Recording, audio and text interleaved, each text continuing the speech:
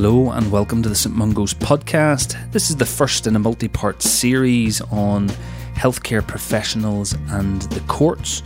We managed to interview a judge, a QC and a procurator fiscal who give expert advice on everything related to the interface between healthcare and the legal system. I do focus a lot on doctors during these interviews, but I guess we do get called more frequently to court, and our involvement is probably a little bit different and more detailed compared to other health professionals. But I hope these podcasts will still benefit anyone who is called to give evidence. We've tried to cover all of the main essentials, starting with court structure and understanding who is involved in the system, through to how we deal with citations and police statements, and finally ending up in the court itself. And if you're ever called to give evidence, our experts will give guidance on what to expect and how to conduct ourselves in court. So let's just jump right in, and we're going to begin with our three guests just introducing themselves. I hope you enjoy. Hello everybody, my name is David Parrott, QC. I'm Queen's Counsel in Scotland. I'm also a barrister in England and Wales. I'm also a barrister in Northern Ireland. I'm interested in training, and particularly the interface of training between the medical profession and the legal profession. For 5 years I was a Director of Training and Education in the Faculty of Advocates and have a great interest in preparation of witnesses for court. I'm Moira Orr. I'm the Procurator Fiscal for Glasgow, and I work for Crown Office and Procurator Fiscal Service. Hi, I'm Andrew Kuby. I sit as a Sheriff at Glasgow Sheriff Court, one of 27 sheriffs here. I've been here for about 8 years. Before that I was at Stirling Sheriff Court for about 7 years, having first been appointed in 2003. So Andrew, perhaps we'll start with you if that's okay. Do you mind just explaining to us what exactly is a sheriff? A sheriff is a Scottish judge, a first instance judge. Sits in the Sheriff Court, has jurisdiction in both civil and criminal cases. Civil cases, anything under £100,000 must come to the Sheriff Court. We can do all kinds of family cases, social work referrals, fatal accident inquiries, and in the criminal jurisdiction we have sentencing powers up to 5 years for sheriff and jury matters and up to 12 months for summary crime. That's where a sheriff sits alone without a jury.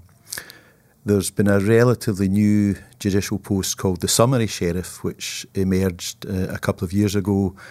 These are judicial officers, judges who have only jurisdiction to hear summary crime, that is sitting without a jury, and lower level civil matters. I have the full range of powers, so can sentence people, as I say, up to 5 years, and can deal in civil cases with limitless value. And what would be the traditional route to becoming a sheriff? All sheriffs have been practising lawyers. I was a solicitor in private practice in the west of Scotland, and I was one of the first people to be appointed by the Judicial Appointments Board. Up until about the late 1990s, appointment as a sheriff would be a tap on the shoulder from the Lord Advocate, and that restricted the pool of people for whom that was a realistic option. That was seen to be not very transparent, and they set up what eventually turned out to be the Judicial Appointments Board, where they advertise the jobs, you fill an application form in, you have referees, you go for interview, you do a presentation, and then an independent board recommends you for appointment or otherwise. So it's open to anyone who has been a solicitor or an advocate for, I think, up to 10 years in practice, and you just require to establish before the Judicial Appointments Board that you have the right skills and experience to be a judicial office holder. Is there any further examinations to become a sheriff? No, there's no examination as such. There's simply the Judicial Appointments Board procedure. I guess it's felt that having had enough experience doing frontline court work, you've picked up the skills and resources that are necessary. There is compulsory training. There is an induction course which all judges at whatever level have to undertake when they're appointed. 5 days of induction training at the Judicial Institute for Scotland.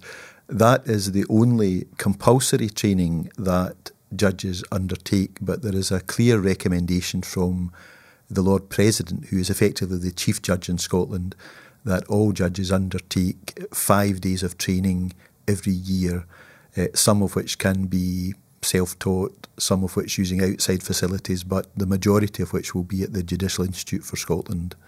And what would be the equivalent in England, Wales and Northern Ireland? It would be a circuit judge in England and Wales and a county court judge in Northern Ireland. We are banded together, for example, for the purposes of the Senior Salary Reviews Board. These judges are seen as equivalent throughout the United Kingdom. A summary sheriff in Scotland is equivalent to a district judge in both England and Wales and Northern Ireland, although the powers they have are slightly different. But that's the kind of judicial hierarchy. Okay, David, would you mind just explaining to us what a QC is and what their role is and when we as doctors are likely to encounter them? Well, a QC stands for Queen's Counsel. It's a senior member of what's called the Faculty of Advocates. There's 2 streams of the profession in Scotland. The advocates, who you might know from wearing wigs and gowns. And on the other side, there are the solicitors, solicitor profession. And you'll be able to tell them from wearing just black gowns, no wigs. There's a kind of hybrid called solicitor advocates who have rights of audience in the higher courts. They don't have wigs, but they do have gowns as well. So if you're coming into court for the first time and you see wigs, then you'll know it's an advocate, a member of a faculty of advocates. Now, you can have junior counsel and senior counsel within the faculty. I am a senior counsel. I am a Queen's Counsel. I am a silk. They're all synonymous. They all mean the same thing. So after normally about 15 years or so of practice as a junior counsel, you're entitled to apply for silk, for the higher level of Queen's Counsel, and that is on the grant of Her Majesty the Queen, and you're given this fancy title, Queen's Counsel. And what sort of cases are you more frequently involved in? So if a Queen's Counsel is involved in a case, it's probably quite complicated or of high value. Less important cases or less financial cases, high financial level cases are dealt with by junior counsel or by the solicitor profession. So just thinking about in the criminal context, a murder case or a rape case, you might employ senior counsel for that. A big commercial case or a complicated case would be a Queen's Counsel. And Maura, would you mind just explaining what a Procurator Fiscal is and what your role is? Procurator Fiscal is responsible for prosecuting all crime in the Sheriff and Justice of the Peace Courts in Scotland, and also before a Sheriff and Jury in the Solemn Courts, and prepares cases for prosecution in the High Court of Justiciary. Another important role that we have is the investigation of deaths in Scotland. All sudden, suspicious or unexpected deaths are reported to us, and we have a duty to investigate those and, if appropriate, to arrange for a fatal accident inquiry to be held into the circumstances of the death. So in my basic understanding, there's 2 courts that we can be called to as doctors, and that's typically the High Court and the Sheriff's Court. Do you mind just explaining to me what the main difference is between them? So just as a matter of terminology, the High Court, as you might know it, its proper name, its Sunday name, is the High Court of Justiciary. And that is for serious crime, serious offences. And the Sheriff Court, and it's just the singular Sheriff Court, are a number of courts, inferior courts, lower courts, and you'll find them populated throughout the cities in Scotland. So I should have said actually at the beginning there that the High Court, it's based in Edinburgh but goes on circuit, and traditionally just went one town at a time, but now with volumes of prosecution business, it'll sit all the time in Glasgow and will sit occasionally in Dundee and Aberdeen and places like that. And how do they differ in terms of who is present within each court? They're fairly similar. In each case, there'll be a judge sitting on the bench. There will be a prosecutor, which in the High Court will be an advocate depute, and in the Sheriff Court will be a procurator fiscal depute. And there'll be a defence representative who may be a solicitor or who may be an advocate or who may be a solicitor advocate. Some people have rights of audience in both courts. In the High Court, there will always be a jury because all High Court crime cases take place with a judge and a jury. In the Sheriff Court, there may not be because it may just be a summary matter, in which case there's no jury, as I've explained before. There are assorted other court officials. There are rarely members of the public, although every trial is open to the public. Very few trials have enough high profile for the public to be terribly interested in them. And that's the kind of setup that you will see. Occasionally, of course, there's more than one accused. You may have a number of accused, all of whom will have representatives. But essentially, the setup is the same in both courts. So, David, would you ever be present in a sheriff's court, or is it mostly solicitors there? You will find solicitors there. You will also find counsel there. Again, just drawing a distinction between criminal business and civil business. In terms of criminal business, that would be the day-to-day, the common practice for solicitors to appear in the Sheriff Court. So if you go to Edinburgh here or Glasgow, you'll see a lot of solicitors every day doing lower-level crime. In bigger trials, you'll find advocates and you'll find QCs. So how is it decided which is the appropriate court for a case that's going to trial? For COPFS, we are looking to decide into which forum we should mark a case when we've decided it's appropriate to proceed. And I should just interject and say that COPFS is the Crown Office and Procurator Fiscal Service, which is the independent public prosecution service for Scotland and part of Scottish Government. So whether a case is in a summary or sheriff and jury court or the High Court of Justiciary will generally depend on the nature of the crime and the possible sentencing options available in those courts. Well, the High Court has exclusive jurisdiction for murder cases and rape cases and still theoretically treason, although that has not happened for a long time. Ordinarily, cases will be marked for the High Court if they are, for example, serious drug offences where the sentence anticipated will be more than 5 years. It's a matter entirely for the prosecutors, what court they prosecute in. It's not a matter for the judge. And there is a power as a sheriff to, in fact, remit a case to the High Court if you think your sentencing powers are inadequate. I could send someone to the High Court if I think 5 years is inadequate. And there is that limited ability to remit cases up. The High Court can do all crime, but more and more cases are coming down to the Sheriff Court. So we deal with very serious drugs matters, very serious historical sexual abuse, which is a common occurrence. Arson, serious assault, assault to severe injury or to impairment of life or to danger of life are all matters that routinely are in the Sheriff Court. So it's fairly high tariff stuff, with the High Court having exclusivity in murder, rape and treason, as I said. David, would you mind possibly running through the main broad reasons that we could be called to court? I think the best way of looking at this is to think, why is it? What's the nature of the case that you're being invited to court to give evidence? And that is the primary purpose of your attendance, is to give evidence. There are different kinds of evidence in different capacities, by which I mean you might be called, for example, to give evidence at an FAI, that's a fatal accident inquiry, a bit like a coroner's inquest down south. But the purpose of that is not to lay blame, but to find out the facts of what actually happened that led to the fatality. In that respect, you are just there to provide factual account of what you know. You might be called, secondly, to give evidence in your capacity as a treating physician or as a treating doctor. So in the course of what you have done at some point in your occupation, with the records and all the rest of it, you're being asked questions about what happened. Again, it's factual. The third reason for you being called might be because you're presenting expert testimony, expert evidence. And in that respect, there are particular duties incumbent upon you in giving of that evidence, and that's a whole different field. And I think it might be worth even expanding a little bit more on the differences between a professional and an expert witness. So maybe Andrew and actually Moira as well, would you both mind just giving us a little bit of added information on those differences? Well, I think there are probably two separate capacities in which you would be called.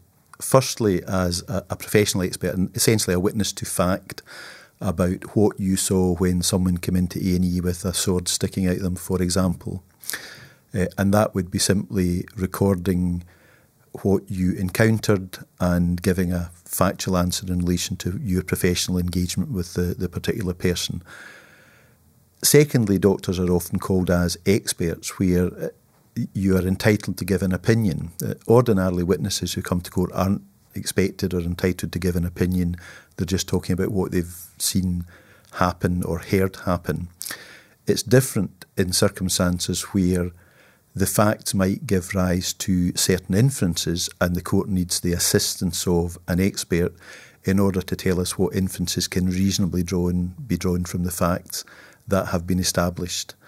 And in that context, there's a slightly freer role, if you like, for a doctor when called to give evidence as an expert in a particular field. The Crown will generally cite a doctor to speak to their treatment and assessment of a patient whom they've seen, often initially in an accident and emergency hospital. We are looking for evidence from you to prove that the witness, or in a homicide case, the deceased, suffered injuries at the hand of the accused. We will be looking for details of the injuries that you found, how the patient presented to you, any treatment that you gave them, and any further investigations you may have instructed, for example, MRI scan or X-ray. You will often also be asked to give your opinion on whether the injuries were severe, which is an aggravation in Scottish law, or whether they caused either permanent impairment or permanent disfigurement, because again, both of these are aggravations which the Crown will seek to prove, and to do that we generally require medical evidence. In the High Court, you may often be called to homicide cases, and despite the fact that a double doctor autopsy will have been performed, if the patient was taken to hospital before they succumbed to their injuries, you will generally be asked to come to court to explain again their presenting a medical condition and any treatment that you will have carried out. Professional witnesses, that is doctors, are always invited to give opinion in Scottish courts. For example, was the injury you saw consistent with the use of a knife, or is it your opinion that after the normal healing process is complete, the injury to a victim will leave permanent scarring? That's your professional opinion which you're allowed to give, and which overcomes the usual rule in Scots law that no witness can give an opinion as to what they think may have happened. A distinction is drawn between a professional witness and an expert witness, and whilst there is some slight blurring of the lines, generally it will be made quite clear to you that you are being called as an expert witness because the Crown, defence or other party who may be citing you will have contacted you in advance, indicated the specialisation in which they were interested, and invited you to give an opinion as an expert. That is, very generally, that you hold qualifications, knowledge and expertise which takes you beyond the normal medical knowledge and into the area of being an expert. You will be asked to produce a report, and on that basis you can be sure that you are being brought to court as an expert witness rather than as a professional witness, as you may be, for example, if you were in A&E when a patient was brought to the hospital. So in terms of expert witness, what does it take to be an expert witness? Is it well defined what an expert witness actually is? Well, it depends on what level and area your expertise is being sought in. There will be some areas in which all doctors will be regarded as experts in relation to particular procedures. There will be other areas, however, where it's only because of length of experience, degree of expertise, qualifications perhaps, that you can be regarded as an expert in order to give the court assistance about inferences that can be drawn from a particular set of facts. And often that will be in relation to, for example, the mechanism of an injury.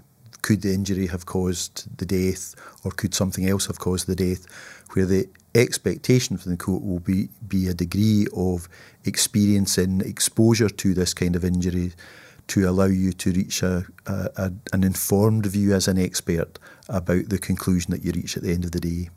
Often, doctors will be called as witnesses to fact and then be asked questions that go beyond that by the solicitor genuinely wanting to know, that might mean you tiptoe into the area of being an expert. And frankly, the law is a bit blurry about where the line is. And first of all, it would need some kind of objection to be taken by the other side to the purported expertise. And then the judge would need to hear submissions from the parties about the extent to which this witness should be regarded as an expert or not. And there is some legal authority about it. Just within the last couple of years, there was a case that went all the way to the Supreme Court about the nature of expert evidence. Now, it related to someone who was an expert in slipping and falling, but the same points arose about what constituted the material that would allow people to call themselves experts. And that meant, is there a body that supports the view that they're taking? Is there peer review? Is there a sufficient body of serious science that supports it? I won't go through all the criteria, but it's not as straightforward as saying there's a tick box list of 4 and if you tick them all you're an expert. It's more complicated than that. And that's why there's sometimes the lines are blurred, and that will usually be a consequence of the solicitor who's called the doctor not having thought through what the purpose of calling the doctor is. And David, you touched on it earlier. A third reason is a fatal accident inquiry. Do you mind just expanding on what that is? Yeah. You don't want to be involved in your own FAI. Yeah, they tend to be referred to as FAIs, which stands for Fatal Accident Inquiry. It's a statutory procedure. It places a statutory duty on a sheriff to conduct an inquiry as to why somebody's sudden death, normally, or unexplained death has happened. And therefore, it is the taking of factual evidence without the apportionment of any blame or any fault. And Andrew, you'd wanted to give a bit more of a formal description, isn't that right? Yes, I think probably the best way of doing that, Owen, is for me to refer to a determination, and that's what we call a judgment in a fatal accident inquiry, of a colleague of mine, Linda Ruxton's, in relation to the death of someone called Gordon Ewing. Now, though this is 8 years old, Linda, who does a lot of fatal accident inquiries, sets out, I think, very well what the purpose of a fatal accident inquiry is. And I'm just, if you don't mind, going to read out from her determination. She said, it's appropriate to set out the purpose of a fatal accident inquiry in positive terms. First and foremost, it is to enlighten and inform those persons who have an interest in the circumstances of the death. Most importantly, it's to ensure that members of the deceased person's family are in possession of the full facts surrounding the death. However, in an inquiry such as this, where the Lord Advocate considers that the death occurred in circumstances which give rise to serious public concern, the broader function of such an inquiry is to ensure that the circumstances are fully examined and disclosed in the public domain. It is the function of the FAI, where appropriate, to establish whether there were any reasonable precautions which might have prevented the death, and to examine whether any defects in the system working were identified which contributed to the death. So the objective of such a public inquiry must be to ensure where lessons can be learned and steps taken to avoid any future recurrence, that those are identified and brought to the attention of those who are in a position to implement them. In this connection, it is legitimate aim of an FAI brought under the Act, where there may be serious public concern, that wherever possible, that concern is assuaged and public confidence restored. This is particularly so where public institutions such as a hospital is involved. And I think for me that encapsulates quite well what the purpose of a fatal accident inquiry is. So in summary, the law says that a fatal accident inquiry must take place if a person dies within the course of their employment or whilst in legal custody. And a discretionary fatal accident inquiry can take place if the Lord Advocate considers that the death was sudden, suspicious or unexplained, or occurred in circumstances giving rise to serious public concern. It should be noted that fatal accident inquiries are not there in order to place blame on any person, but rather for the sheriff to be able to investigate, assisted by the Crown, all the circumstances and factors surrounding a death, to decide when and where that death occurred and what the cause of death was, and also whether any reasonable precautions might have been taken whereby the death might have been avoided. If you are a witness in a death which had a medical background, it's possible that you may be cited by the Crown in order to assist them in presenting all the facts before the sheriff, or you could be instructed by the family of the deceased person, or perhaps on behalf of a doctor who considers it appropriate that they have another person to speak to a different viewpoint when it comes to the medical evidence. And do I need to do anything differently if I'm called to an FAI? Do I need, or should I speak to a lawyer? Do I need any additional representation? Or what would you recommend? Not really, I would say. I would think the default position is no, because ordinarily being called to an FAI, you will be being called as a witness to fact about your interaction with the deceased or some other member of the family. If you have a concern that there is some suggestion that you are implicated in some way, then it would probably be worth talking to a senior colleague or the Medical Defence Union. But you certainly don't require to immediately run to a lawyer and have yourself lawyered up before coming along to give evidence at a fatal accident inquiry. So a huge thank you to our very, very special guests, who you will hear more of over the next 2 or 3 episodes as we cover a lot more about the legal system. I think my main take-home points today are: number 1, a sheriff is a Scottish judge in the Sheriff's Court. A QC or Queen's Counsel is a senior advocate or barrister involved in higher tariff or more complex cases. And a Procurator Fiscal is responsible for prosecuting all crime in Scotland and investigating deaths.